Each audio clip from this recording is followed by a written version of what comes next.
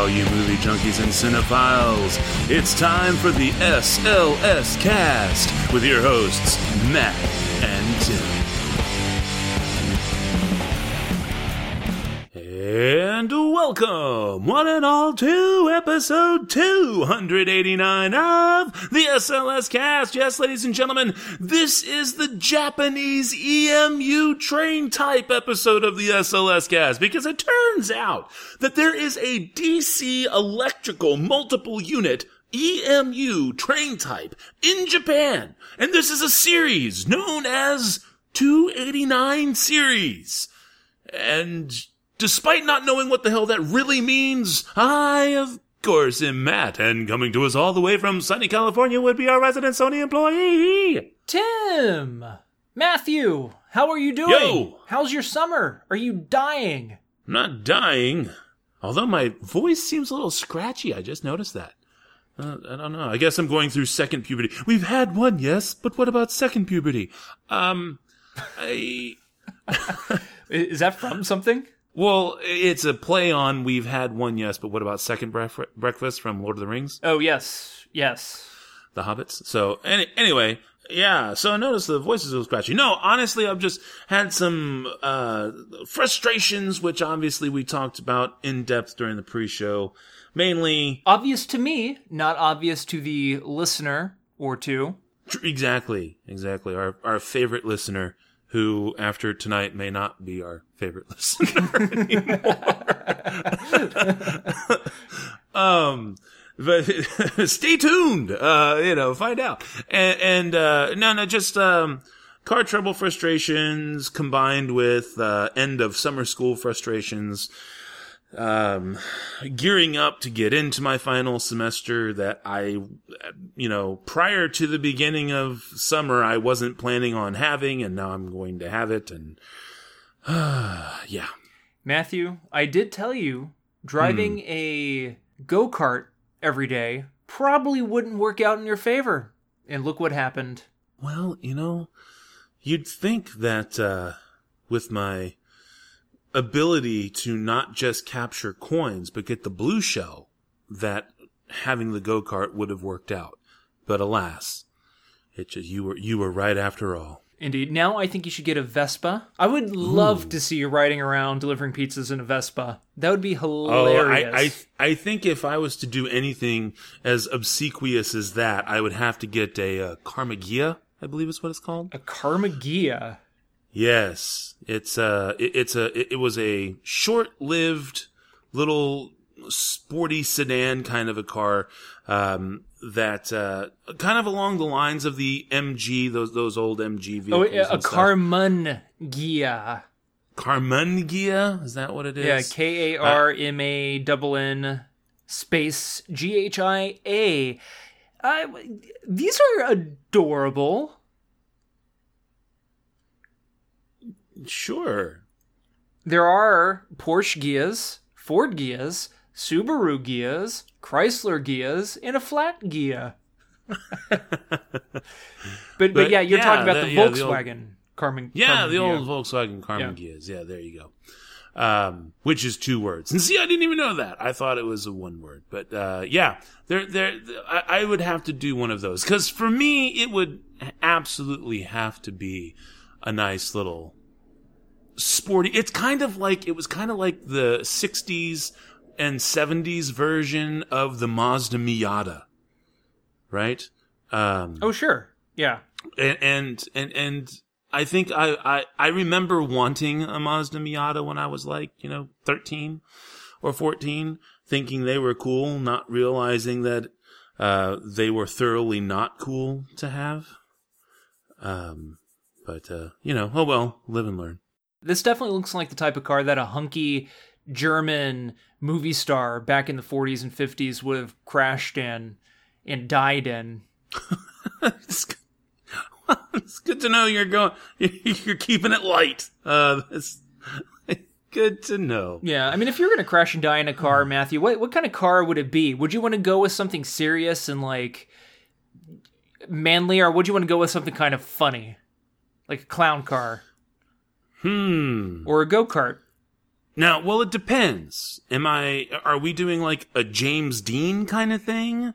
Or are we doing like a Thelma and Louise kind of thing? You know where what? It's like off a cliff? Or are we actually just getting into a car wreck here? Let's keep it light. Let's keep the conversation light since we are a family show. How about if you decide to Thelma and Louise it and you just careen off the side of a mountain in Utah, off a cliff in Utah or Arizona? Okay. Wherever the hell they were. Cliff in Utah.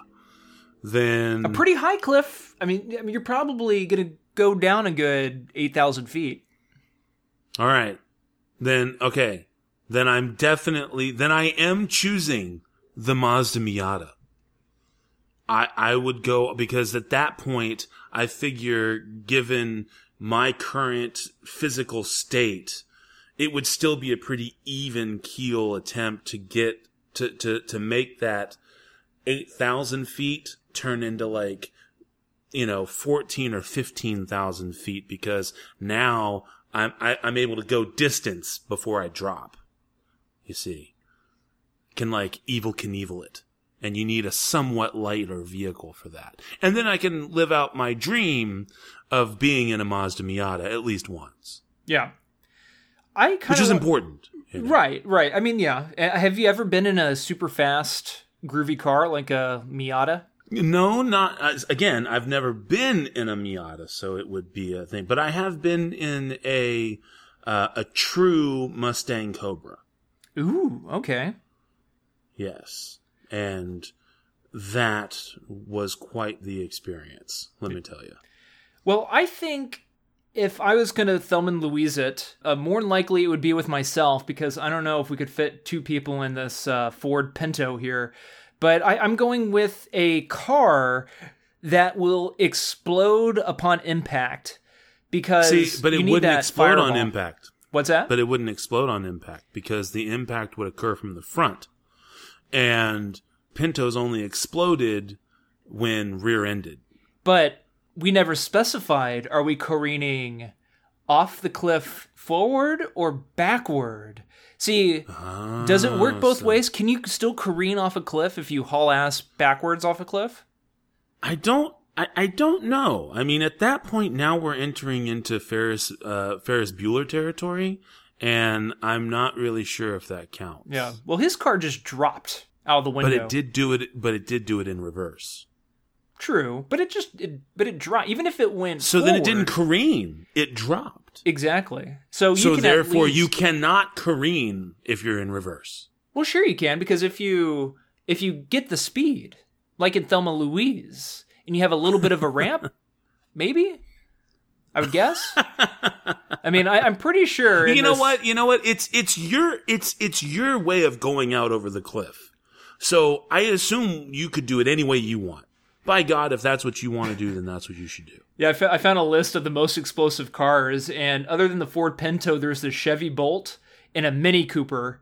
Yeah, the Ford Pinto would be kind of, because like the Chevy Volt reminds me of a car to where there's a slight chance that you'll be hanging on to like your last breath, laying at the bottom of that ravine or hill or cliff or whatever the hell you careened from or dropped from.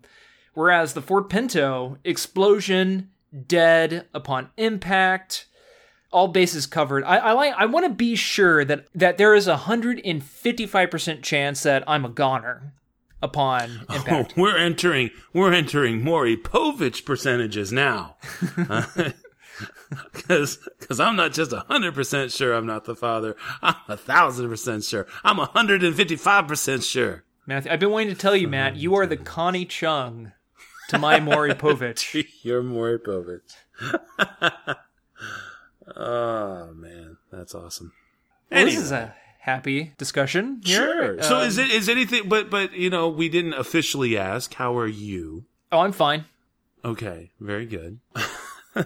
Well, then, leaving our Thelma and Louise discussion in the wind, we actually should do something we haven't done in a while, which is check our sack. It's important. Much like getting a mammogram or a colonoscopy or a prostate exam, it's important that we should check our sack every so often. Exactly, and sometimes it's good to have a buddy to check your sack with. That's right. Check that mail sack, check it good. Check that mail sack like you should. Awesome. All right. So looks like we actually have our childish yay sound. So we're clearly not in any danger this week because we actually have an email. So exciting. And it turns out that our email is from the one, the only, Diana Weeks. She writes in the subject line, Ant-Man and show notes. She says, hey guys, after seeing Ant-Man and the Wasp and thoroughly enjoying it as a lighthearted respite from the summer heat, I was eager to hear your take on it. As you can imagine, I was disappointed in your review. Lighten up, guys. This movie was like watching the old Saturday morning cartoons. Light, fluffy, sweet stuff like cotton candy for the mind. Something to giggle at, give the brain a break from plots and problems. I think it's a bit sad that being a movie reviewer seems to make you have to analyze every flick and miss the pure joy of just sitting back and enjoying the silly antics. This letter, ellipses, it is truth serum. And is truth serum is in all caps. And you know what? I understood that reference. Also, what happened to the show notes? I missed the timestamps so I can go right to the movies, if I so desire, along with seeing which movies they are. Ever your loyal fan, Diana. All right, so a couple of things real quick. So it does seem that Diana is still rocking with us, which is awesome. And we, of course, really and truly appreciate all forms of communication and constructive criticism, which clearly this is, and it comes from love and everything, and we accept it lovingly. But two things, because we were going over this before the show. I liked Ant-Man and the Wasp. I was hard on it because I think it's important that we point out where the movie could improve, but I distinctly remember saying that this is going to be just the kind of light comedic arm of the Marvel Cinematic Universe. And I maintain that I still am a sucker for the dialogue and the repertoire and repartee of oh good Lord, Paul Rudd and help me. What's his associate? Oh gosh. Wait, whose associate? Oh, his buddy from jail, Michael Pena. Yeah. Yes. So I love that, and I did end up giving the movie a 3. So I liked the movie. I didn't feel like I was too hard on it, but I can see where you're coming from. And in a nod to that, I'm going to be reflecting this attitude that you would prefer to see. The truth serum, as it were, in my skyscraper review forthcoming this episode. Also, in terms of the show notes, Tim, please defend thyself. Well, if you go over to slscast.com, there happens to be timestamps on at least the last few episodes. Dirty Diana. Including the Ant-Man and the Wasp episode. Including the Ant-Man and the Wasp episode. I'm not sure what happened there. So, but that does bring us to let us know, though, which podcast service, podcast directory you're using. Because if it's coming up differently in your podcast directory than it shows up on our website or on Stitcher and iTunes, then we need to know that so that we can make sure it is so that you guys are seeing it the way we are seeing it when Tim works really hard to get that stuff posted. So thank you very, very much as always, Anna. We love hearing from you, and we hope that you will be writing us again soon. And I really hope that, you are going to like what I have to say about Skyscraper, regardless of whether or not you enjoyed Skyscraper, because I think you're going to like what I have to say when it comes there. Anything you'd like to jump in? Yeah. It got me thinking with your email about be more lenient on Ant-Man and the Wasp. So I was reading some Twitter information from another podcast, and this was from months and months and months ago. I don't remember exactly who it was, but they were saying that that they don't like it when people are overly critical of certain movies. And I don't remember which movie in particular they were talking about, but I vaguely remember it being one that, Matt, you and I watched, and I particularly did not care for that movie. And they said, look, there's only a certain amount of people who are able to go see movies all the time, but then there are people that just go to the movies just to have a good time once in a while. When they go on Rotten Tomatoes and see a particular movie that's supposed to be good, and they go and see it, because they don't normally go see movies that often, and they enjoy it, they think that should be okay. And that's great, and that's fine. I mean, I will never judge anybody from liking a particular movie unless they say that some ridiculous movie is the Citizen Kane of movies in a good way. You know what I mean? Like, clearly you haven't seen a lot of great stuff if you consider Flashdance to be one of the best movies ever made, you know, and actually mean it. Not saying that anybody has said that, but I've heard people talk about various movies kind of like that. So there's like a very interesting line when it comes to people who review movies and have podcasts about movies, because a lot of people, whenever they listen to podcasts about movies, they want to hear positive stuff, you know? So, Matthew, we kind of have to, you know, almost 290 episodes in, 290 weeks in almost, consecutively, we have to decide what kind of podcast do we want to be. Do we want to be the kind that only looks at the positive aspects of movies? Or do we need to be edgier? If the movie calls for it, critique the movie and try to hold the movie to a certain standard. Because we need more movies at a certain standard, regardless if they're fluff pieces or they're not fluff pieces.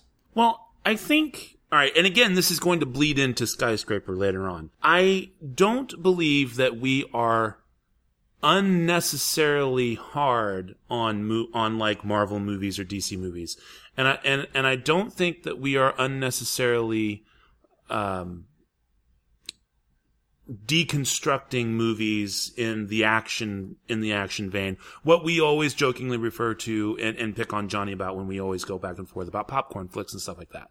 I don't think that we're unfair on those, because I think that taking the movies apart and really trying to make sure that they hold the higher standard will ultimately give us more Iron Man, you know, Guardians of the Galaxy Volume 1 kind of movies than it will give us, say, Iron Man 3, right? Because it's not, we don't pick at the movies that we pick at because we're trying to be uppity and anal and overly refined when unnecessary. It's because we want to be able to enjoy all movies, regardless of its genre and its audience, on the same level. It's nice to be able to honestly be able to say something like, I think that Guardians of the Galaxy Volume 1, for example, can honestly compete in a realm with, say, The Shape of Water, all right?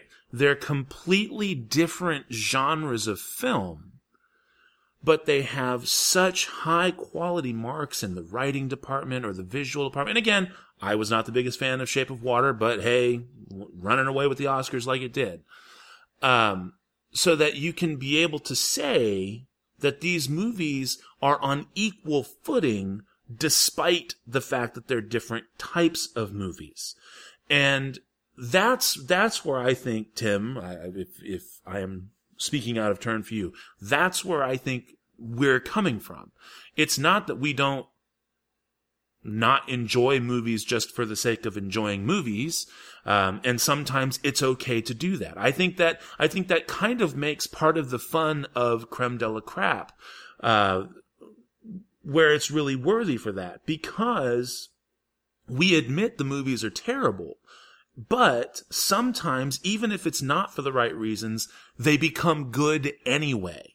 they're still funny. They're still great to look at and watch and make fun of. And sometimes really be able to pick out the things that are like, wow, you can really see what they were trying to do here. Even though they failed at the expectation or in the execution, you can still see what it was that they were trying to do. And that in and of itself also becomes something fun for someone who doesn't want to just, air quotes, turn their brain off and watch a movie, and still be able to enjoy it. So yeah, I don't begrudge anyone anything who says that, I don't need to be a movie critic. I just want to see if the movie has a general consensus of people liking it. And sometimes people use the tomato meter and they ignore the tomato meter. It's got a 30% on Rotten Tomatoes, but the audience score is 85% like it. So you know what? Screw the reviewers. I'm going to go see the movie because I'll probably like it. That's a valid point to consider. Sorry, I guess I'm climbing down off my soapbox now. Okay. All right. Well, now that we've probably alienated everyone else, would you like Diana, are you still there? Yeah. Diana? Is this thing on? Yeah. Shall we go ahead and jump to some news? Ooh, let's do it. Here we go, folks. It's the news.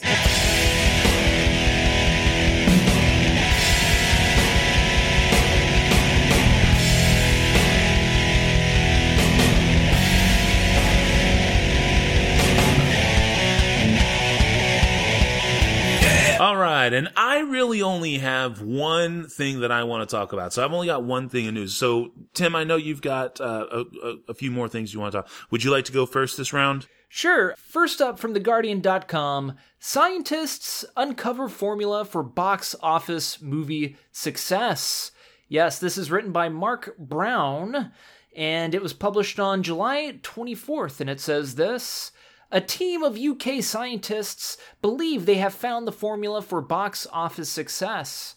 After analyzing data from 6,147 movie scripts and filtering it through a series of algorithms, the researchers have identified the emotional arc that makes the most money, called the, quote, man in a hole, end quote, arc. It could be game-changing for both film producers and audiences, said Ghia Pogrebna, a professor of behavioral economics and data science at the University of Birmingham, who led the research team. Quote, we know that when we talk about movie production, it is a small group of people that make decisions for the viewers. We were essentially trying to listen to the viewer to see what they actually want, end quote. The scientists categorized the movies according to 6 emotional profiles or clusters, which were previously applied to novels. These are rags to riches, an ongoing emotional rise as seen in films such as The Shawshank Redemption, riches to rags, an ongoing emotional fall, like in Psycho, man in a hole, a fall, followed by a rise, like The Godfather, Icarus, a rise followed by a fall, for instance, On the Waterfront, Cinderella, a rise followed by a fall, followed by a rise, for instance, Babe, and Oedipus, a fall followed by a rise, followed by a fall, and they forgot to mention here, followed by sex with mother. I added that last part. But again, Oedipus, a fall followed by a rise, followed by a fall, for instance, all about my mother. And it continues, they were able to then map the clusters that were most successful at the box office across 21 genres. The analysis showed that man in a hole movies with their happy, sad, happy trajectory were the most financially successful movies across all genres, costing an average of $40.5 million to produce and earning an average of $54.9 million. For biographical films, Rags to Riches came out on top, but it was far less successful in mysteries and thrillers. For comedies, the Riches to Rags arc, which follows for a sad ending, was by far the least successful. Which allows for a sad ending, was by far the least successful. The researchers found that man-in-a-hole films were not the most liked, but they were likely to be the most talked about. The research has been published by Cornell University Library titled The Data Science of Hollywood, Using Emotional Arcs of Movies to Drive Business Model Innovation in Entertainment Industries. Pogbrena said that the research findings were multidimensional. For example, riches to rags movies could be financially successful if they were epic and made with a huge budget, such as Christopher Nolan's Batman movies. Icarus films are most successful with a low budget, and Oedipus films do not do well at award ceremonies. Yada, yada, yada. The article goes on from there. Matt, what do you think about this? I think this is kind of silly. I think this is kind of a waste of fucking time for these scientists to mull over a formula for box office movie success. Basically, what they came up with seems fairly obvious to me. What do you think about stuff like this? Well, not to be unnecessarily contrary, but I will say that while it is somewhat obvious in terms of structure and things for people like us who, I mean, that's what we do. We watch, on average, no less than 3 movies a week. And so we're constantly looking at all these different kinds of things. You know, you specifically have gone to school for this stuff. Even I've taken some film classes in college. So we're looking at things through these different lenses that we've studied, right? So, in that regard, yeah, we know what we're looking for. We know why things are the way they are. And in theory, we could come up with a good idea to build a good movie. But not everybody looks at it that way or thinks it that way. And being able to just casually approach it from the outside looking in by basing it off a study isn't the worst thing. I mean, I'm sure maybe they could have looked into something else, like curing a particular type of cancer, maybe. But hey, you know, maybe that's not their forte as scientists. Who knows? I will say that for the hardcore naysayers to a study like this, Pee-wee's Big Adventure, Paul Rubens has literally gone on the record as saying there is How to Write a Script. There's a book out there from the very late 70s, early 80s. And I want to say it's pretty much just titled How to Write a Script. And he and his writing partner literally followed that book verbatim and wrote the script to Pee-wee's Big Adventure. It was probably How to Write a Script in 21 days or something like that. But, I mean, seriously, and so they literally just took the book, and when the book said, okay, introduce your character by doing this, that's what they did. And then it said, okay, the main character needs to meet his foil by this particular part in Act 1. That's what they did. And then they literally just wrote it out, just like the book told them to, and then that was the script they used, and Tim Burton directed. And the rest, as they say, is history. So, there are people who could use a study like this and go, oh, we're going to make a movie. It's going to be a blockbuster. How are we going to do it? I've got the study right here.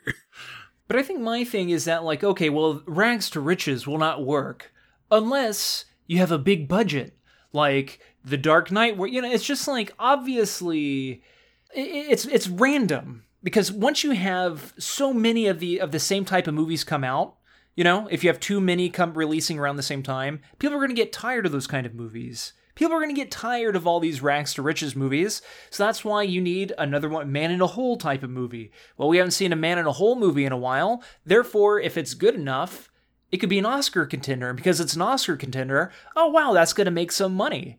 So it's very random, and I think it's too random to really justify this all with a formula, I suppose. But what am I, or who am I to judge? Am I human? Am I a judger? Am I a mocker or a rocker? Whatever. But you be the judge of this. Scientists uncover Florida. Scientists uncovered Florida. Scientists uncover formula for box office movie success via The Guardian. Quickly, I'm going to jump over here, and then I'll turn it over to Matt. Via slashfilm.com, I have 2 bits of news here pertaining to streaming and online movie viewing. The first one here, slashfilm.com. iTunes deal lets you buy 190 movies for $300. This was posted on July 24th, and it was written by Hoi Tran Bui, HOAI-TRAN space BUI. Apologies for mispronouncing that name yet again. And it says this: a new iTunes deal could let you buy as many as 190 movies from the past 3 decades and one of the biggest sales of the year, and it would only cost you about $300. iTunes is currently offering select 10 film bundles in digital HD. Each of the bundles cover a separate decade dating back to the 1970s, including classic films like Apocalypse Now, Dirty Dancing, The Truman Show, No Country for Old Men, and so much more. The decade 10 movie bundles cost $19.99 each. In total, the bundles amount to 190 movies for only $300. But there comes some fine print. Buying all 190 movies for $300 would require you to buy 4 $100 iTunes gift cards for $80 each online. This gift card deal is typically available on many online retailers, including Best Buy, Walmart, and others. And apparently, here are some of the available bundles. This article features the full list, but I'm just going to mention a few from each decade. From the 1970s, Paper Moon, Great Gatsby, Love Story, Grease, The Out-of-Towners, Harold and Maude. From the 80s, you have like The Naked Gun movie, Airplane, Footloose, Urban Cowboy, Clue. You even got some Evil Dead 2, Drugstore Cowboy, Kickboxer, Rambo First Blood, Manhunter. From the 90s, Wayne's World, Clueless, The Truman Show, What's Eating Gilbert Grape, Galaxy Quest, Ghost, Kingpin, Superstar. I don't know why Superstar's on here. That's kind of a waste of a title. Pie, Scream, The English Patient, Clerks, The Blair Witch Project, Good Will Hunting, Swingers, Basic Instinct, Reservoir Dogs. From the 2000s, we have I Love You Man, She's the Man, School of Rock, Tropic Thunder, How to Lose a Guy in 10 Days, Anchorman, Zoolander, Crash, Gangs of New York, Monsters Ball, 3:10 to Yuma, Saw, Mulholland Drive, Lord of War. And actually, upon further viewing, it looks like they break it down to even more specific categories, like comedy movies from the 2000s, romantic movies from the 2000s, action movies from the 2000s, classic movies from the 90s, classic 80s collection, classic 70s collection, best of the 90s, best of the 80s, yada, yada, yada, yada. Honestly, it's kind of a smorgasbord of films that you can choose from to purchase here. I think this is pretty interesting. Me personally, I wouldn't buy into this because there are definitely a handful of movies on here that I definitely wouldn't recommend as a best of list for a particular decade, especially with Superstar being labeled as an iconic film of the 90s. But hey, that's just me. And then quickly here via theinformation.com, Walmart plots rival to Netflix, Amazon Prime Video, written by Jessica Tunkel and Tom Doughton and Priya Anand. And this here was posted on July 17th, and it says this: Walmart is considering launching a subscription streaming video service to compete with Netflix and Amazon Prime Video. People familiar with the situation told the information such a move could be enormously costly for the retailer, but would demonstrate its determination to compete on multiple fronts with Amazon in particular. The Bentonville ARC-based retailer sees an opportunity to undercut Netflix and Amazon on price. Walmart is thinking of a service price below $8 per month. According to one of the people, Netflix has been steadily raising the price of its service, which now costs between $8 and $14 a month, while Amazon charges $8.99 a month for its Prime Video service.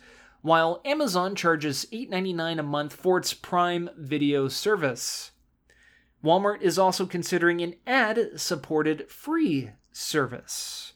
Again, that was via theinformation.com, Walmart plots rival to Netflix and Amazon Prime Video, and the article before that via slashfilm.com. iTunes deal lets you buy 190 movies for $300. Matt, what do you think about this?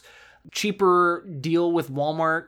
Does that pique your interest at all? I don't know. Does spending $300 for 190 movies on iTunes pique your interest at all? Not particularly, but I think, okay, I think in terms of cobbling together I would say at least moderately decent film collection from scratch. So like, so my kids, for example, if my kids were college age and into movies and stuff like that, I would say that's probably not the worst investment they can make for $300 in terms of movies. Sure. Yeah. There's not a lot for someone who's seen the majority of those movies per se, unless they just really, really like them and know they're going to watch them pretty frequently. But I would say for people who don't have a large movie collection, spending $1.10 on, basically $1.10 on 190 movies. Yeah, sure. I can see how that would, I can see how that would work really well in your favor. And you get, for the most part, it seems like you get some at least halfway decent movies. And then now you can have these movies, watch them at your leisure, watch them over time, maybe never watch them like most people watch. Most people don't watch the bulk of their DVD/Blu-ray collections, right? And now 4K collections. But, so I can see that I can see a purpose behind it. Is it for me? No, but I definitely would say it's a great way to get into watching movies from all sorts of genres, all sorts of decades, and getting it on the cheap.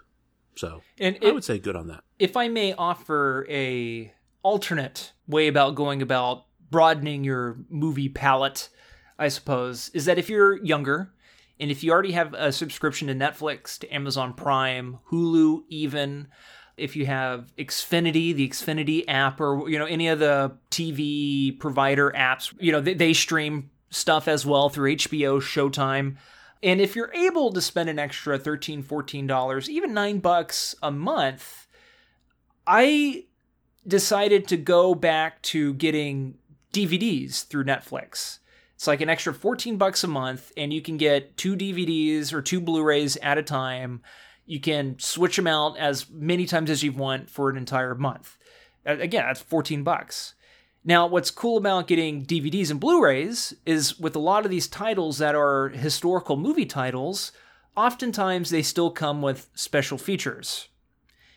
To me, that is just as important as just watching these movies. Learning about them is just as important as watching these films. So instead of spending $300 on 190 movies, which again, it's a buffet, think about how many of these movies you already have access to. And if it would be beneficial or not to just rent these DVDs or Blu-rays through Netflix, or if there's another service out there where you can do that. That's just my alternative 2 cents. And then the Walmart thing, right? Yeah. So the Walmart thing, I guess I'll tell you what. If Walmart came out with a 60 or 90 day free trial, not 30 days, but a 60 or 90 day free trial, enough to really try it and see if their catalog is worth anything, if the streaming player works, if it's good cross-platform, which, let's face it, because you're not going to exclusively use that in your 30-day window, you're not going to get a good picture of what they really have and whether or not it's worth it, then yes, I would try it. Or maybe if they did a try it for 90 days for $10 kind of a thing, something like that, then sure, I'd throw $10 at it to give it a try. But would I just jump ship and check it out? No, it's not worth it. I mean, even with Amazon's price increase, they're going up now to $150 a year. That's $12.50 a month. So basically, they're now ostensibly tied on a monthly rate with Netflix, and you get a bajillion different kinds of movies and TV shows, and now tons and tons and tons and tons of original content with Netflix. And then the same thing, you're getting all that cool stuff with Amazon, plus the Prime shipping, plus the Prime music, plus the everything you can do with Alexa and blah, blah, blah, and all that kind of crap. So I don't really see a reason to just randomly dump one or the other or throw in yet another streaming service just because they think they can. Bastards. Says the guy who's probably going to shell out the money for the Disney one when it comes out. And you have the DC streaming platform that's going to be launching soon if it hasn't already. Oh, man. There's a DC one? Like as in DC Comics? Yeah.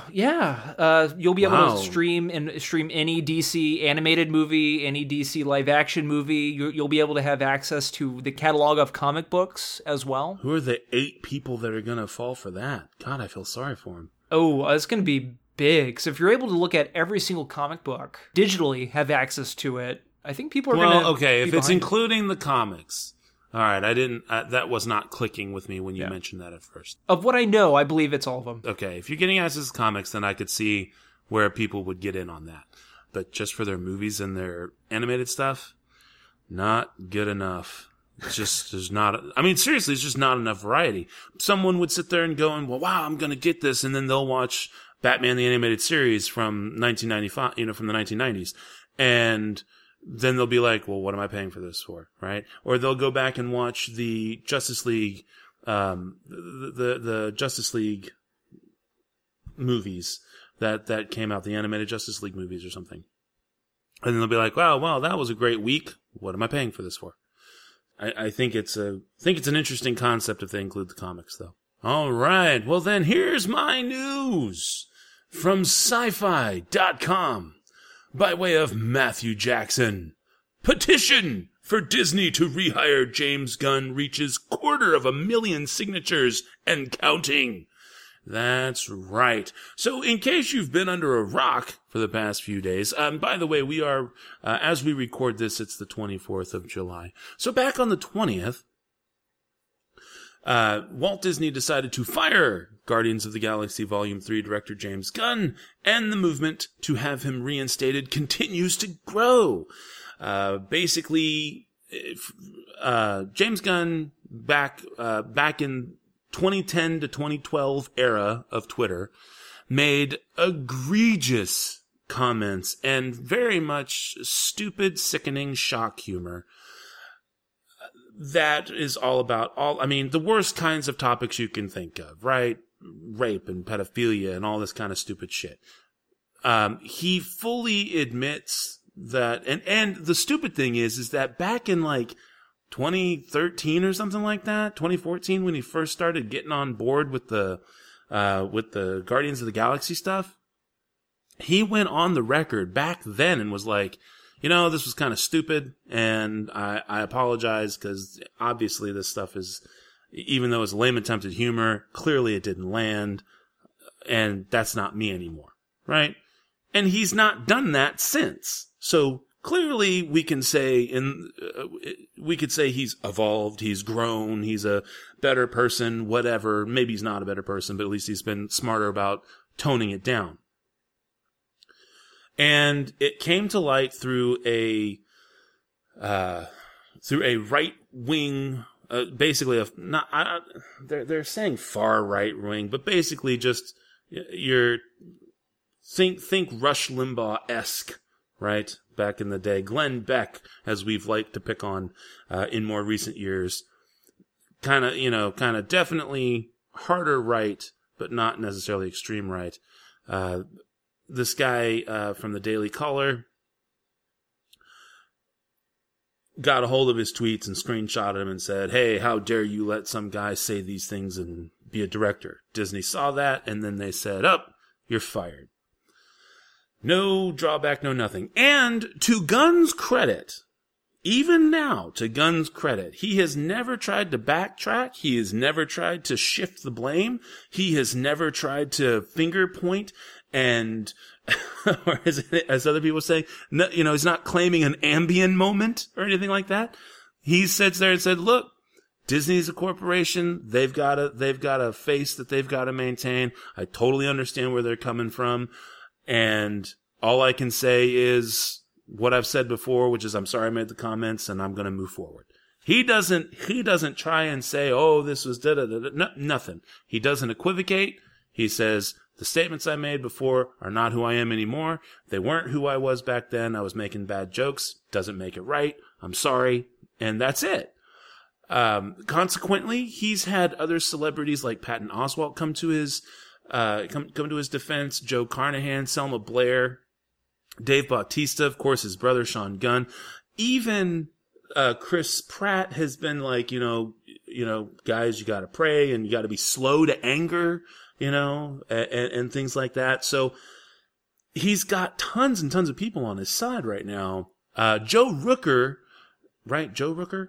Thomas Rooker? What's his name? I'm Mary Poppins, y'all. What's his? I know it's not Michael Rooker. Michael Rooker. Okay. There you go. Good God. Michael Rooker. I'm fucking Joe Rooker. Michael Rooker literally left Twitter over this whole thing. He's like, Twitter's fucking stupid. I'll see y'all on Instagram. Peace. He fucking closed his Twitter account. So, I mean, it's clearly all over the place. The Sci-Fi article says that on Sunday, they reported a petition created on change.org asking the House of Mouse to reconsider their decision to dismiss Gunn after a series of old social media posts referencing things like pedophilia and rape in the context of shock value jokes. At the time, the petition was noteworthy because in just a couple of days, it had managed to garner nearly 60,000 signatures. Now it's dwarfed that number by a lot. As of Tuesday morning, the same petition had passed the 260,000 signature mark, with new supporters joining it every few seconds. Now, I'm going to jump over. This is actually the change.org petition. So, long way around, /p/marvel-re/hire-james-gun. You can get to the link directly from the highlighted petition created via change.org in the sci-fi.com article. But it says here, rehire James Gunn. It says here, right, Chandler Edwards started this petition. I am smart enough to know this most likely won't change anything, but hopefully this could get Disney to realize the mistake they made and not do it again in the future. I agree on the point that if people say a bunch of stupid shit while working for a studio, the studio has full right to fire him over the possible controversy. The situation is very different, though, as he made these jokes years before he was working for Disney, and also the fact that they were jokes. I agree with most, including Gunn himself, that the jokes were shitty and unfunny, but they were still jokes. It wasn't an opinion or a statement. It was just a bad attempt at being funny. The other thing is, if you do this to Gunn, you have to do it for all the other directors who have said some crappy jokes sometime in their life, which is all of them, because I doubt there's one human on this planet who hasn't made a shitty joke once or twice in their life. If Marvel would come to their senses and rehire Gunn, that would be great, but if all we can do is have proof by your signatures that Disney made a mistake, I would still count that as a win. That is the entirety of the change.org petition. As I am looking at this right now, it says here, I'm going to refresh it. And it says we have 283,628 signatures. And the number's even growing. It just went to 31, 32, 33. So there are clearly hundreds of thousands of people who are out there saying, look, maybe we're going a little too overboard here. And I put it out there on Twitter when I first saw this back on the 20th. I put it out there. I was like, have we gone too far? What are your thoughts? And Tim, you had said it was scary. And my take on this whole shtick is, again, it's not about agreeing. I never followed James Gunn on Twitter ever. I didn't really pay attention to anything that he was doing on Twitter or anything like that. I did know that he had a very weird sense of humor. I've seen, his little porn in an auto shop short film and stuff like that.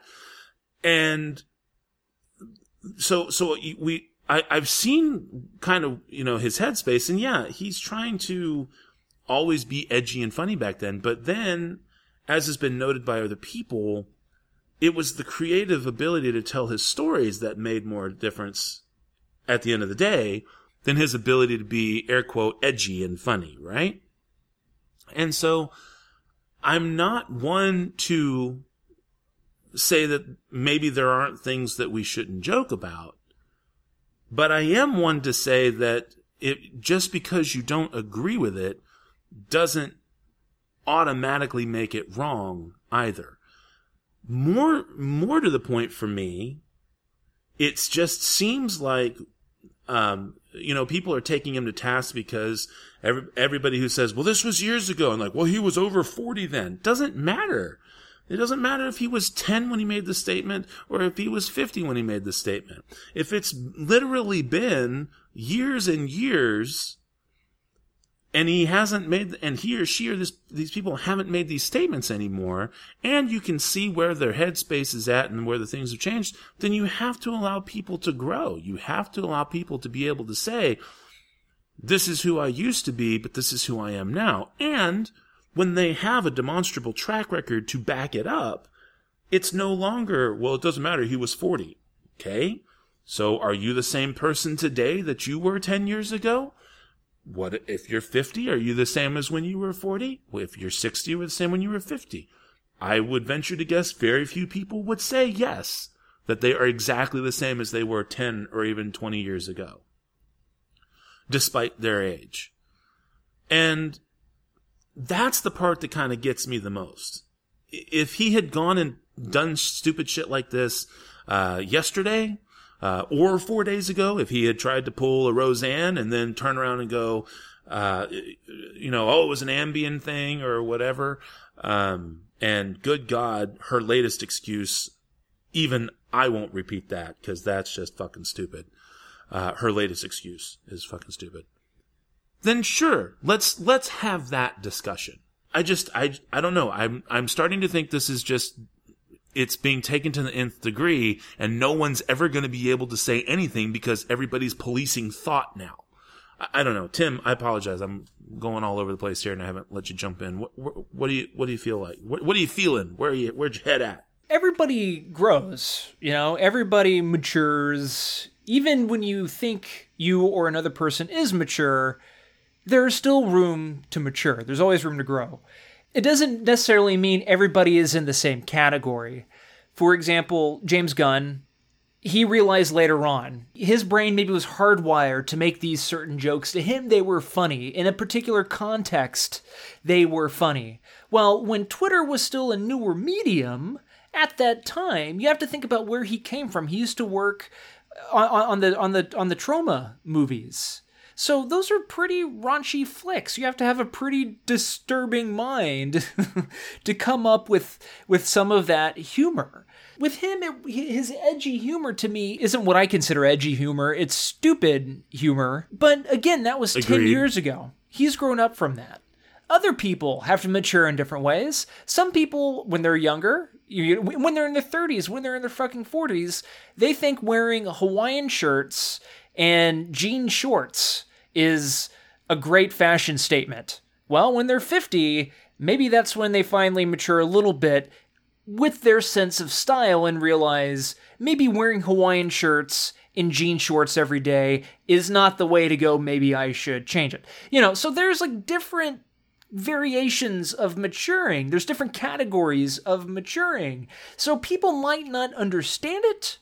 And to a certain degree, I kind of don't understand it, but people need to realize that 10 years ago, Twitter was a new medium.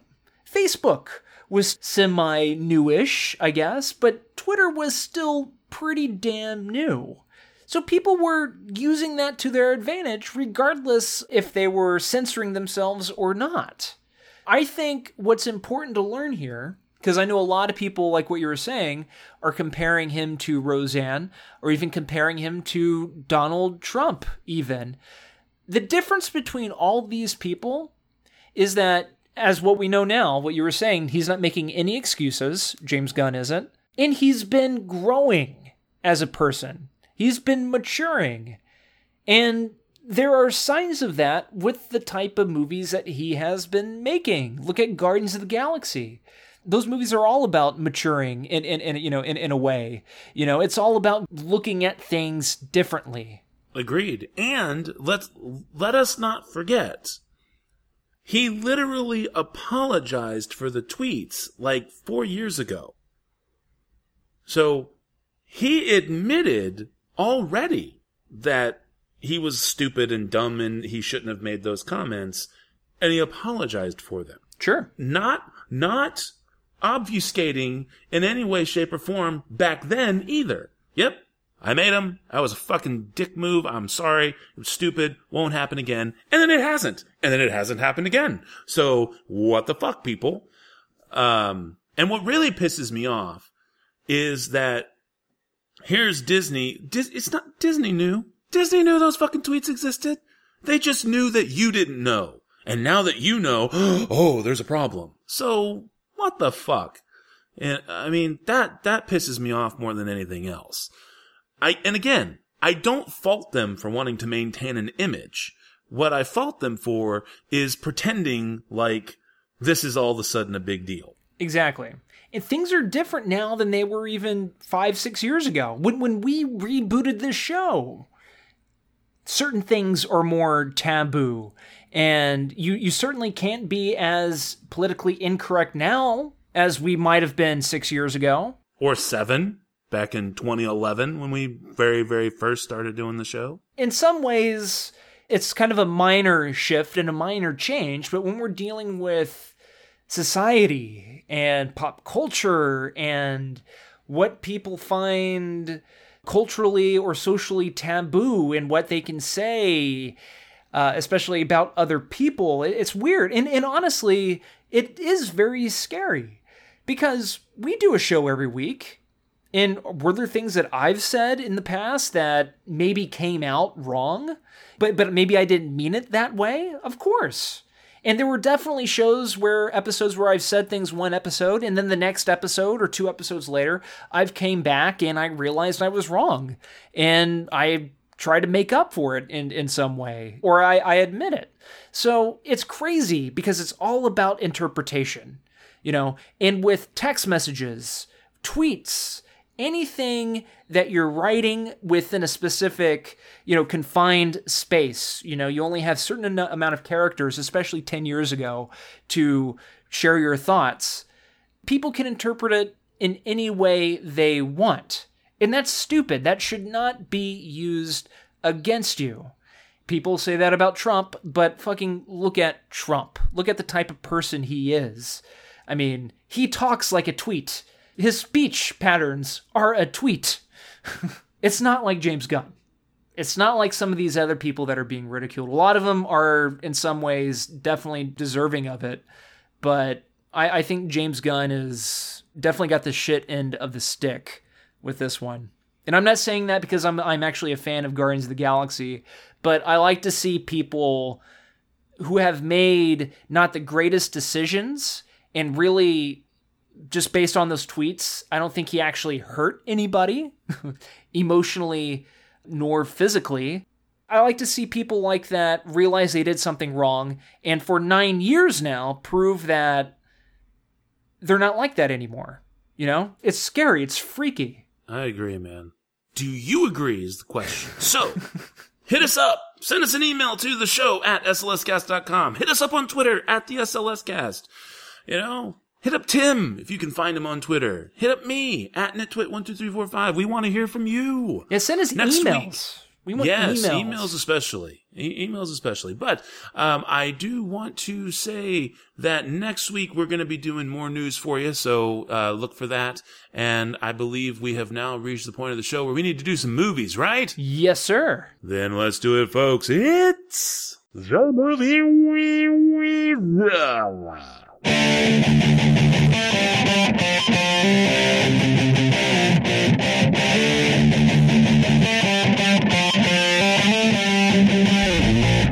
All right, and this week's movies are 2018's documentary Whitney, Skyscraper, also 2018, because apparently there's a lot of those movies called Skyscraper, and The Equalizer 2. So, where do you want to start there, Tim? Ooh, how about Whitney?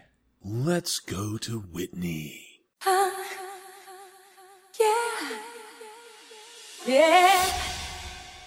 Loneliness calls. Her voice, I was totally knocked out. Oh, you missed something if you don't see her live.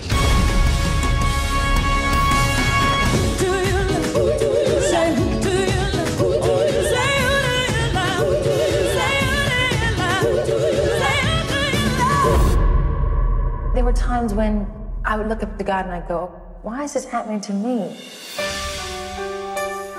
I come from a family of singers. My mom, she was a little tough on Whitney because she knew what Whitney had. There were always a lot of secrets. When you don't resolve things and you don't deal with things, they never go away. Tell me about Robin Crawford. Robin was her safety net. Bobby was jealous. His heart was, he wanted to be on the stage. He wanted to be in the forefront. And eventually, she stepped down to lift him up. People think it's so easy, and it's not. You got class, you got something around. Now, one thing, Paula Abdul ain't shit. That girl is singing off-key on the record. I don't really need to look. Why didn't Sissy do more? What was Whitney's drug of choice? What was it that drove them apart? How much do you think you spent? Did John ever try and get rid of Robin? Were they in love? You must have known about the drug use. I never knew there was any addiction.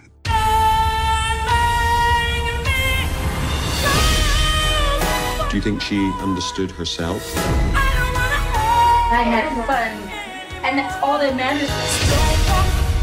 Hearing her sing the Star Spangled Banner, she made people proud that they were Americans. I love you, Whitney.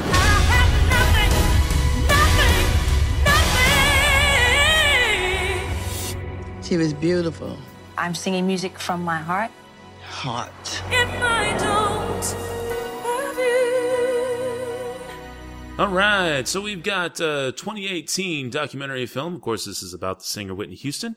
It is written and directed by Kevin MacDonald. And basically, this is a look at Whitney Houston, her entire life and career, and all the twists and turns that it made, and the effect that various things, primarily drugs, had on her life and career and her family. I felt that this film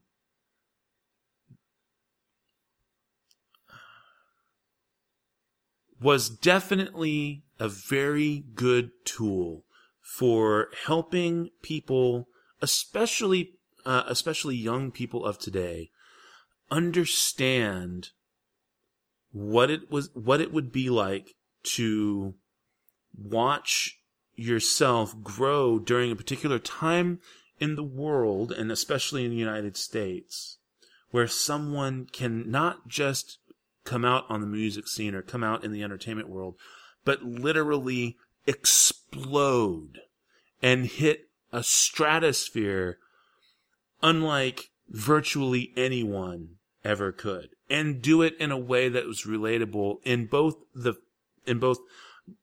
the style of a time capsule and the style of and a true realistic interview fashion. We see Whitney as a child. We see the struggles that she went through growing up, as her mother, Cissy Houston, went on the road and tried to make something of herself, and have her own successful career, and how that turned into something that groomed Whitney as she grew. We see the dynamics of all of her family, and we see how that kind of bled into her early transition to being a full-time musician and singer, as well as where these other interpersonal relationships develop, especially the young woman named Robin, and I'm sorry I cannot think of her last name, but where this kind of came out. It also showcases much of the behind the scenes life that the vast majority of people never understood about Whitney Houston, including her basically all but forthright admitted bisexuality, if nothing else. One of the people who were interviewed literally said if you talk about it today, she would be considered fluid. Talk about that. Talks about drug use. Talks about self-destructive behavior. Talks about even molestation. It really goes into repeating familial patterns. She was left as a kid more often than not. It turns and when she was with her mom, it was a circus. And so when she has her child, Bobby Christina, she ends up leaving her with her aunt. And then when she does take her on the road, turns into a circus. All these things that just go into it. And it does a really good job also of backing it up against a lot of just tons and tons of concert footage, tons and tons of rehearsal footage, all behind the scenes stuff, cutting room floor things, as well as doing a lot of different soundtrack aspects that are either remixes of things you might have heard, or in certain cases, stuff that hadn't actually been released in terms of studio albums. And I think it does truly effectively get across, really just the disaster that was her life. You look on stage, you look at the, your Justin Biebers of the world, or, oh gosh, who am I thinking of here? Demi Lovato's, right? No, I'm thinking Demi Lovato, who I know isn't exactly super hip and current. She just overdosed on heroin today. Really? So today? Yes, today. Oh, wow. And it was bad enough that they're hinting in the articles she might not make it. So, speculation, clearly. But, yeah, so you see these people and you're like, wow, I wish I could be this person. Wow, what I wouldn't give to just have their life for a day. And then when you see what their life really was like day to day, you kind of think back and go, maybe I didn't want that. And this is watching through the lens of my whole life. You have to understand, Whitney Houston is barely, or would have been, she was born in 1963. Okay, so she was literally 14 years, she would have been, or I guess technically speaking, is 14 years older than I am. And I'm watching all the things, and it's just like this flood of memories are coming back up, and waves and waves of nostalgia are hitting me over the head and washing over me. And it makes the movie very, very powerful in that regard. I think that for those who did not grow up in that, they would still be able to make that connection between the excess and the life, and how those things seemingly mesh from the outside looking in, but understanding what was going on from the inside, even then you're kind of like, wow, this is fucked up. The movie is very, very powerful in that regard, and I think it's very well done.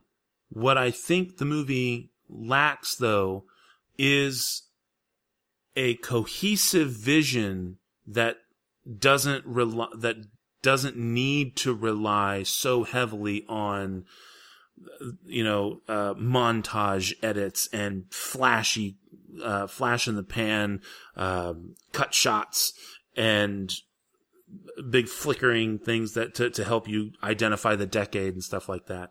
That was a little heavy-handed. And then to have it contrast with just stillness and small overhead pans and just a shot, like towards the end of the movie, just a shot of 15 seconds just floating down a river, kind of a thing. It starts to feel like it's too much padding and creates a film that, in my opinion, definitely eking in on 15 minutes too long. That being said, it's still a good movie, and I would highly recommend you watch it. Honestly, if it hadn't been distributed by Miramax, I would think this would almost be a shoo-in for an Oscar nomination. But because of the whole Miramax thing, I don't know that it can be. One can hope. We'll see. But as it stands, despite its overdone production in some points and the fact that it's a bit too long, I still give this one 4 stars. So, what do you got there, Tim? I thought it was a very good, very well-made documentary. I mean, it's absolutely heartbreaking, and at times it's even difficult to watch because the issues that supported her downfall, I guess, just to me seemed very obvious. And that's easy because in the movie, somehow, I don't know who it came from, but the director, Kevin McDonald, got a hold of all these home videos. And it just shows her like doing drugs while rehearsing, doing drugs before her show, and then performing horribly. And it's sad. Obviously, the drugs are the issue. Who supported that issue? Bobby Brown. And it just all seemed too obvious, especially based on the crowd's reactions to her drug use being denied by various friends. And I think it seemed like some of the family were pretty hip to say that she was doing drugs. So maybe it was more so other people were denying it. But anytime somebody said, oh, she was clean, she was fine, she wasn't abusing any drugs, people in the crowd would just laugh at it because it was such a stupid statement because of how obvious it is. People were also reacting interestingly to Bobby Brown, how he fit into her life in a very negative way. His impact on her life was very negative, was fairly obvious. Matt, when you saw this, was there a pretty good crowd or were you lonely? The only person. I was the only person. No kidding. Yeah. Yeah, that's a shame. And I will say, though, that without spoiling too much, they point blank ask Bobby Brown, how do you feel about Whitney Houston's relationship with drugs and her her drug problem? And he says Whitney didn't have no drug problem. I'm not going to talk about that. Wait, excuse me? He's like, it literally was the cause of her death, and you don't think that? I was like, you fucking stupid? What the fuck are you talking about? Didn't have a drug problem. And he'll say that, but then it'll cut to multiple clips of that home video where Bobby Brown and her are obviously on something, and he's talking directly into the camera. Like it's ridiculous. It is so ridiculous just how obvious this crap is, but certain people are denying it. And unfortunately, these were the people that were close to her. And I honestly think that they're the ones who are at fault, who are, partially at least, because they supported her and inadvertently supported her drug lifestyle. And it's absolutely sad and it's heartbreaking, even when what you learn about or relearn about her daughter. It's hard. It's very sad. I remember hearing about it, but it impacted me more in the context of the whole story than hearing just like a brief snippet, on the news or reading it in an article or anything like that. However, the only real issues I had with this film this documentary is that there are a lot of conflicting information given by some of the talking heads.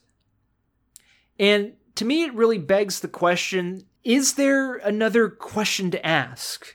Are there more questions to ask? Are there different ways that the filmmaker could have worded these questions? I don't know, because when Bobby Brown just says, no, that's it, that's all I'm going to say about her drugs and her death even, he's not in the documentary that much. But it seems like more information could have been put out there, could have been brought to the table so that the audience could have had clearer information to pass judgment on. It seems like this is what the documentary really wanted the audience to do, to give you enough information so the audience knew, leaving that theater, what happened. But with these conflicting comments and memories and whatnot, it just left this sort of void to where it's a little bit difficult to do that. Like, certain things become more subjective, and really that was my biggest issue with the film. And really it wasn't that big of an issue because I still give it a 4.5 out of 5. I do agree with you. A lot of the glitz and the glamour, the aesthetic glitz and the aesthetic glamour of the film, it comes across as a little too much like padding. So I agree with you on that. But I give it a 4.5 out of 5. I recommend it.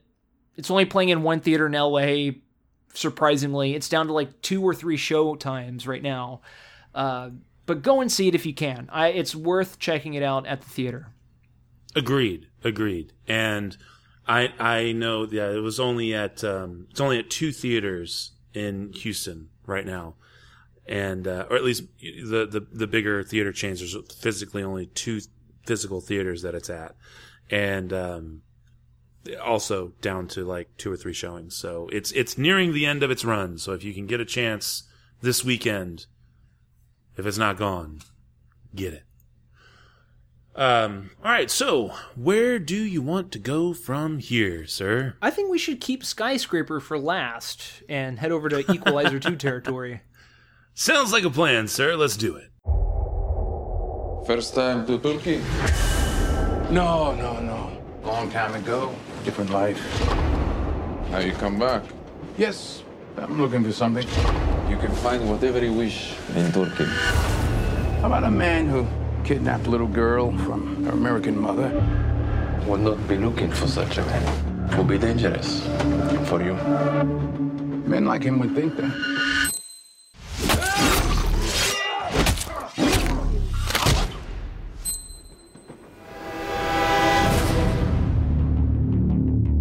Baby! Robert, I'm your only friend. It's great you're helping all these random people and everything. Stay off the radar. Something happened to one of ours. So I'm obligated to look into it. I thought you were retired. Oh, I am. Just like you're dead. Yeah. What's the matter? They knew what floor she was on. They're tying up loose ends. Exactly. I was a partner for 7 years, Mac. It's a mistake to go to war with him. They're going to war with me. It's go time. Whoever did this have off-chart skill sets. They're with the agency. Family. You ever see Star Trek? Very good. Call 911. They killed my friend. So I'm going to kill each and every one of them. And the only disappointment is that I only get to do it once. Seen you carrying all those books around? I figured you for some kind of teacher. I'm a high-level paid government assassin.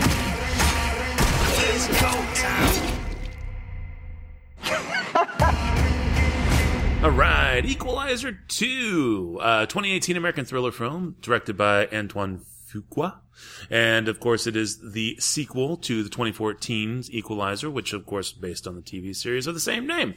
Film stars Denzel Washington, Pedro Pascal, Ashton Sanders, Melissa Leo, and Bill Pullman, and follows Robert McCall as he gets sucked back into the intrigue of his former position at the untimely death of his last remaining friend. So back in 2014, we actually hit this movie up back in episode 95. Now, at the time, Tim was unable to see it in time for the show, but he has since, of course, seen the original. I gave the movie a 3. I gave the original Equalizer a 3.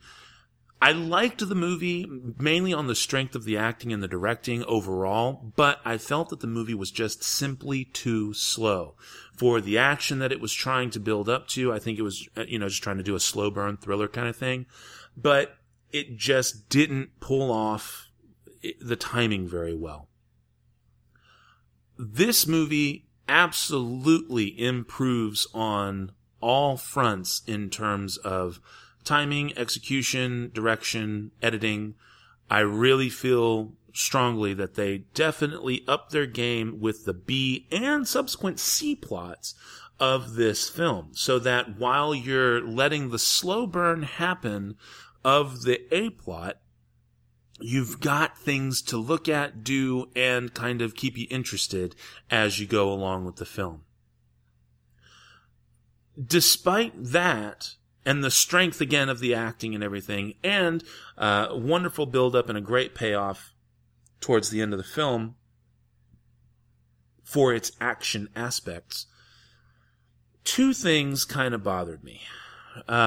Despite the improvement overall in its editing and its structure, the pacing still lags a little bit. It's still leaving a bit to be desired, combined with the fact that its A-plot is very, very predictable, and perhaps maybe, again, I just was able to pick it out, and yay for me, and maybe most people would not have picked it out so quickly. I don't know. But I was able to pick it out, and so for me it was very, very predictable, and it kind of hurt the action-adventure aspect of it for me. Even still, I give this movie a 3.75 out of 5. I really like the movie. I can't quite get into the 4-star territory with it because of its failings, but Equalizer 2 really and truly improves upon its predecessor. And if you haven't seen Equalizer, definitely check it out so that you can kind of get a feel for the way Denzel Washington handles the character and brings McCall to life, and then go in and see it. This one actually topped the box office last weekend, and when I went and saw it today, it was a primarily older crowd, but again, it's an R-rated movie, and the movie theater was still almost completely full when I went and saw it at 10:30 in the morning, guys. So check this movie out. I think it's worth it. 3.75 out of 5. 10:30 a.m. on a Tuesday morning. Yes, sir. At a Cinemark. That's not bad. Yes. That's not bad. I would say 75 to 80% full. Okay, well, that's not bad.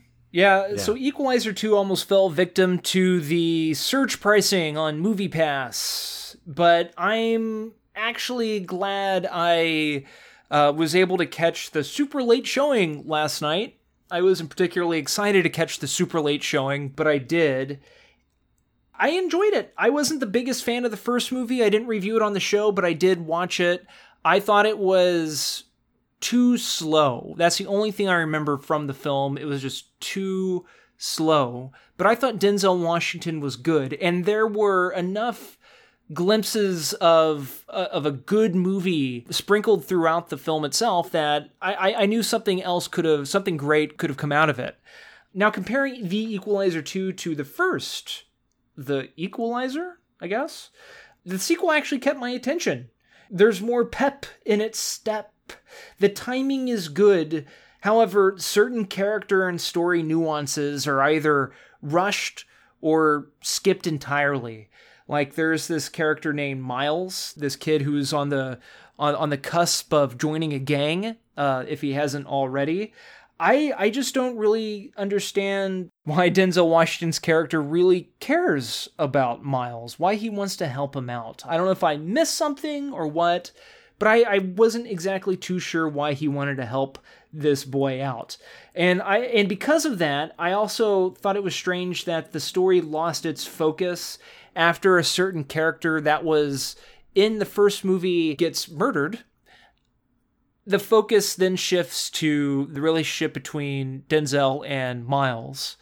So I wasn't exactly on board with that, but I did enjoy the camera placement within certain action scenes, within even some of the more dramatic scenes as well, or as the motion scenes even.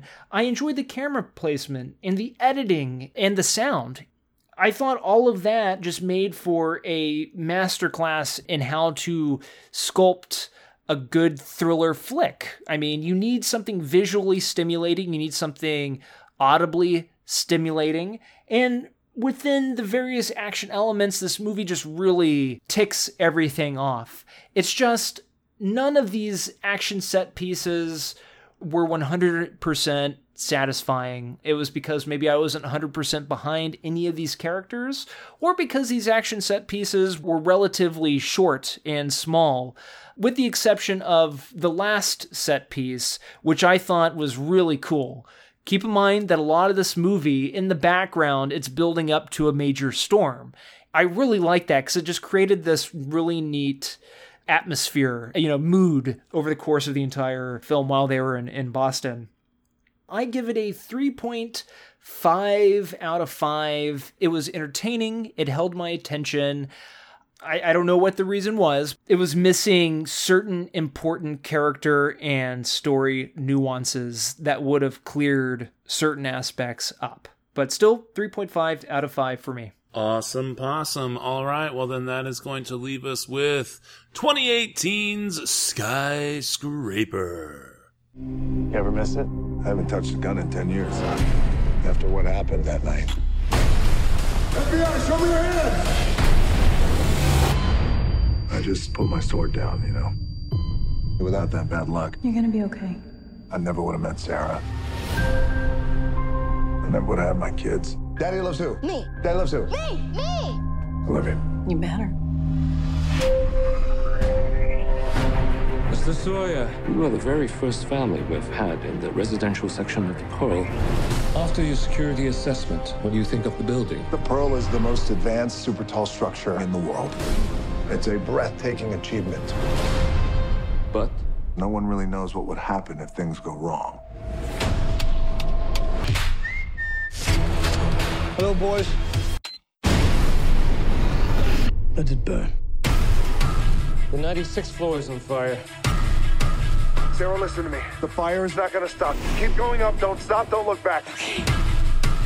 Get back. Whoa. You don't understand. My family's in there. Turn around. Okay. Don't look down. That was dumb. How did you get in the building? Jumped off a super crane. Just the man I was looking for. This building is protecting something that I want. You're going to get it from me. Anything can be done with the proper motivation. No!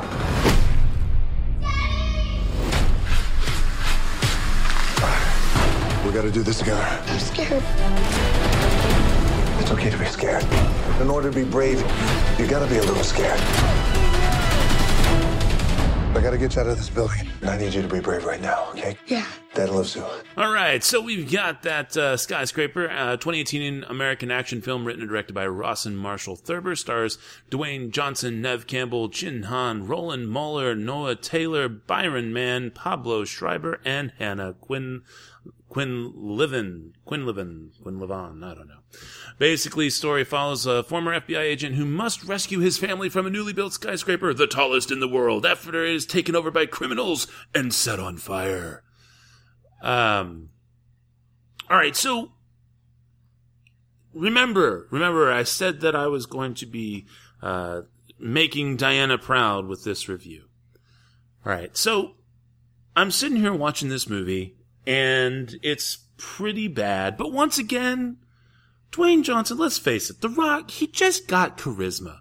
He's kind of more or less playing different facets of the same character when he's in this genre. But he's just such a likable guy in general, and he puts that charisma and that heart into the characters that he portrays that you kind of, more often than not, you just can't help but like him. And so that likability translates into a more enjoyable experience overall. And the same thing happens here. The movie in and of itself isn't really all that great. As other reviewers have stated online and other comparisons that I've seen that I thought of myself, it's kind of like Towering Inferno meets Die Hard, set in 2018. So I get it. That's what we're trying to do. I mean, it's very, very formulaic in terms of setting up key plot points and devices that come with their payoffs at the end.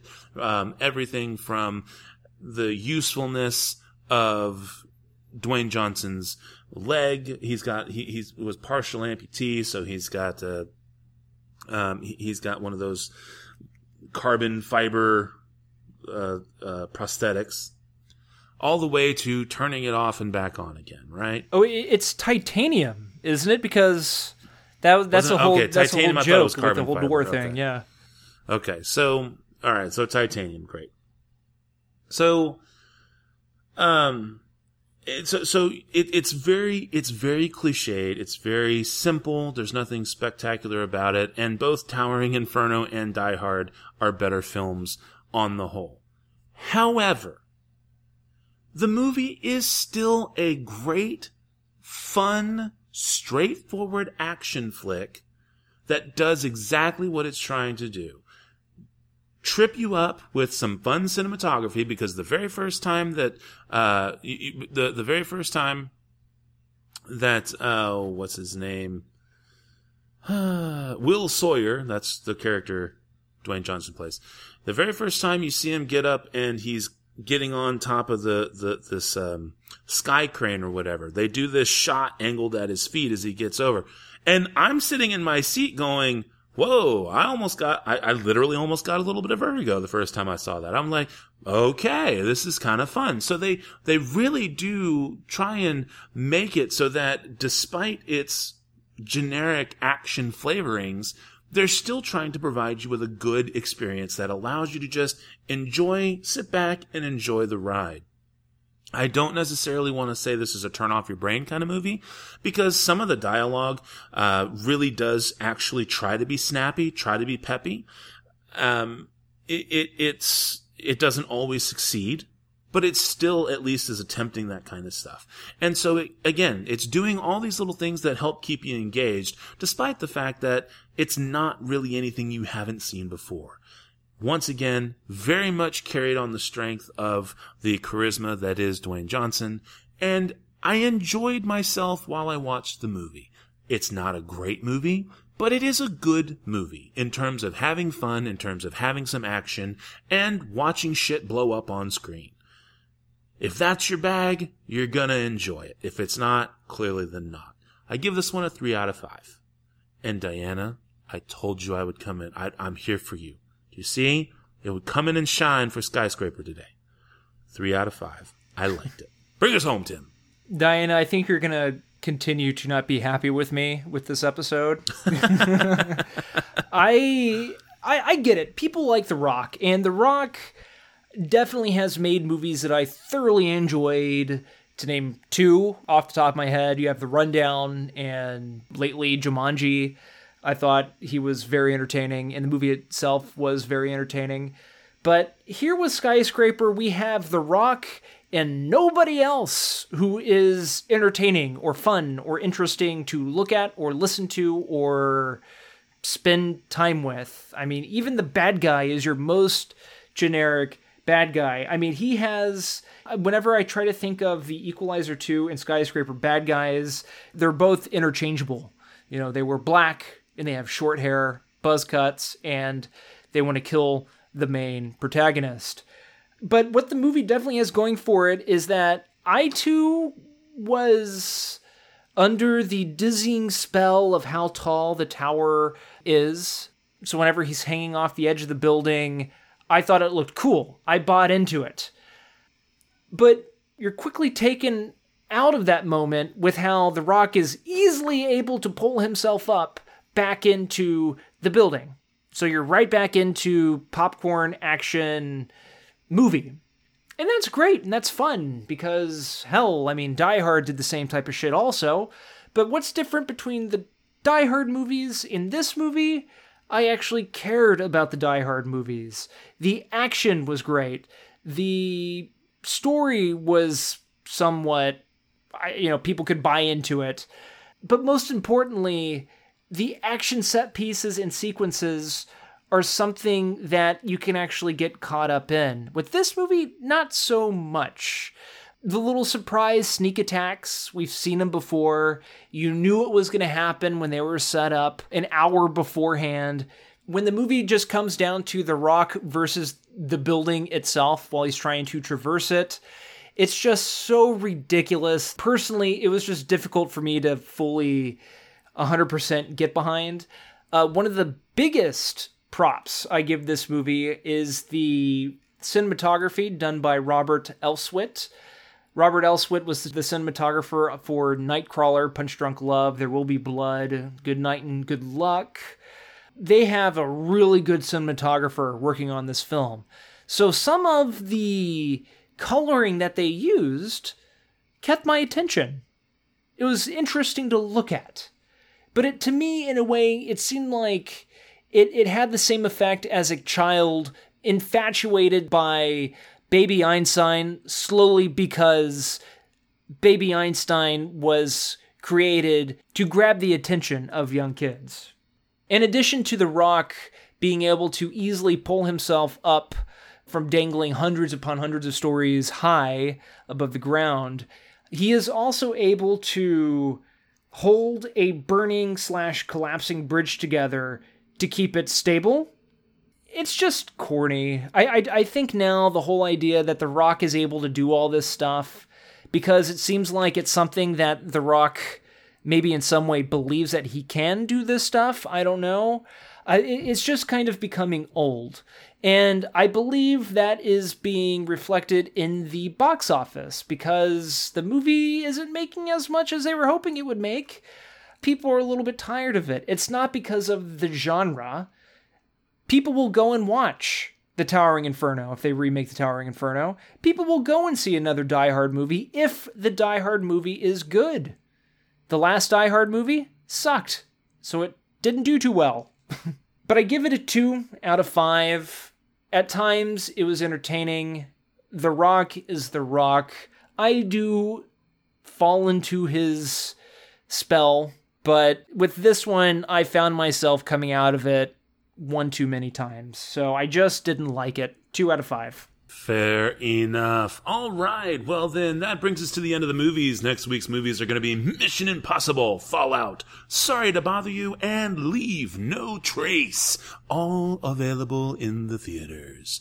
So, without further ado, I believe that brings us to the spiel, does it not, sir? Spiel on.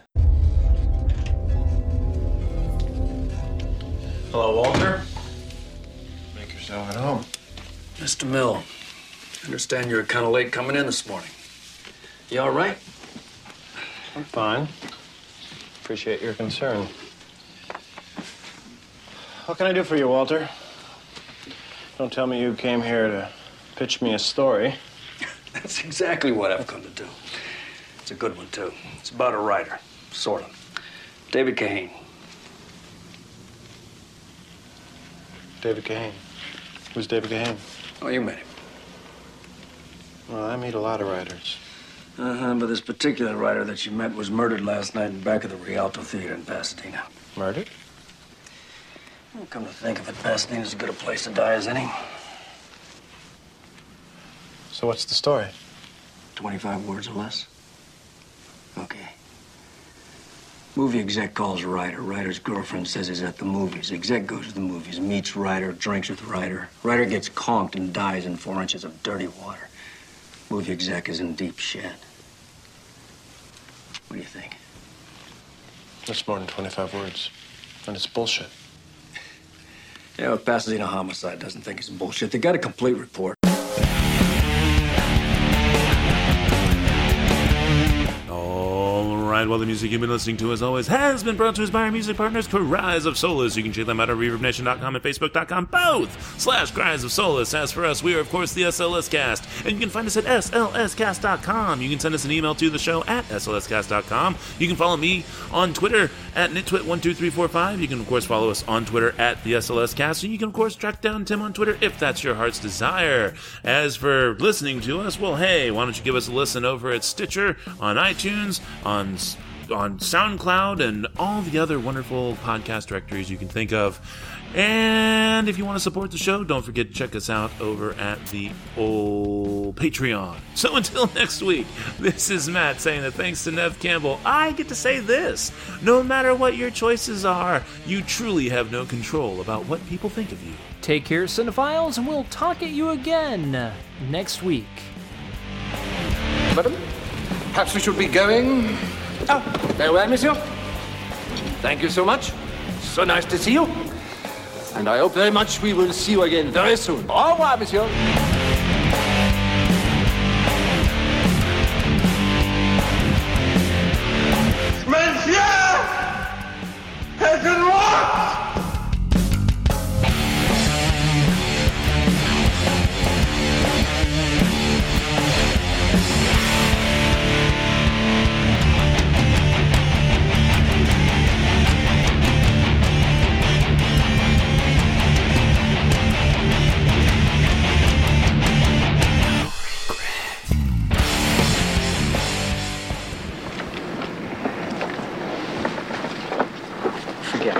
It's Chinatown.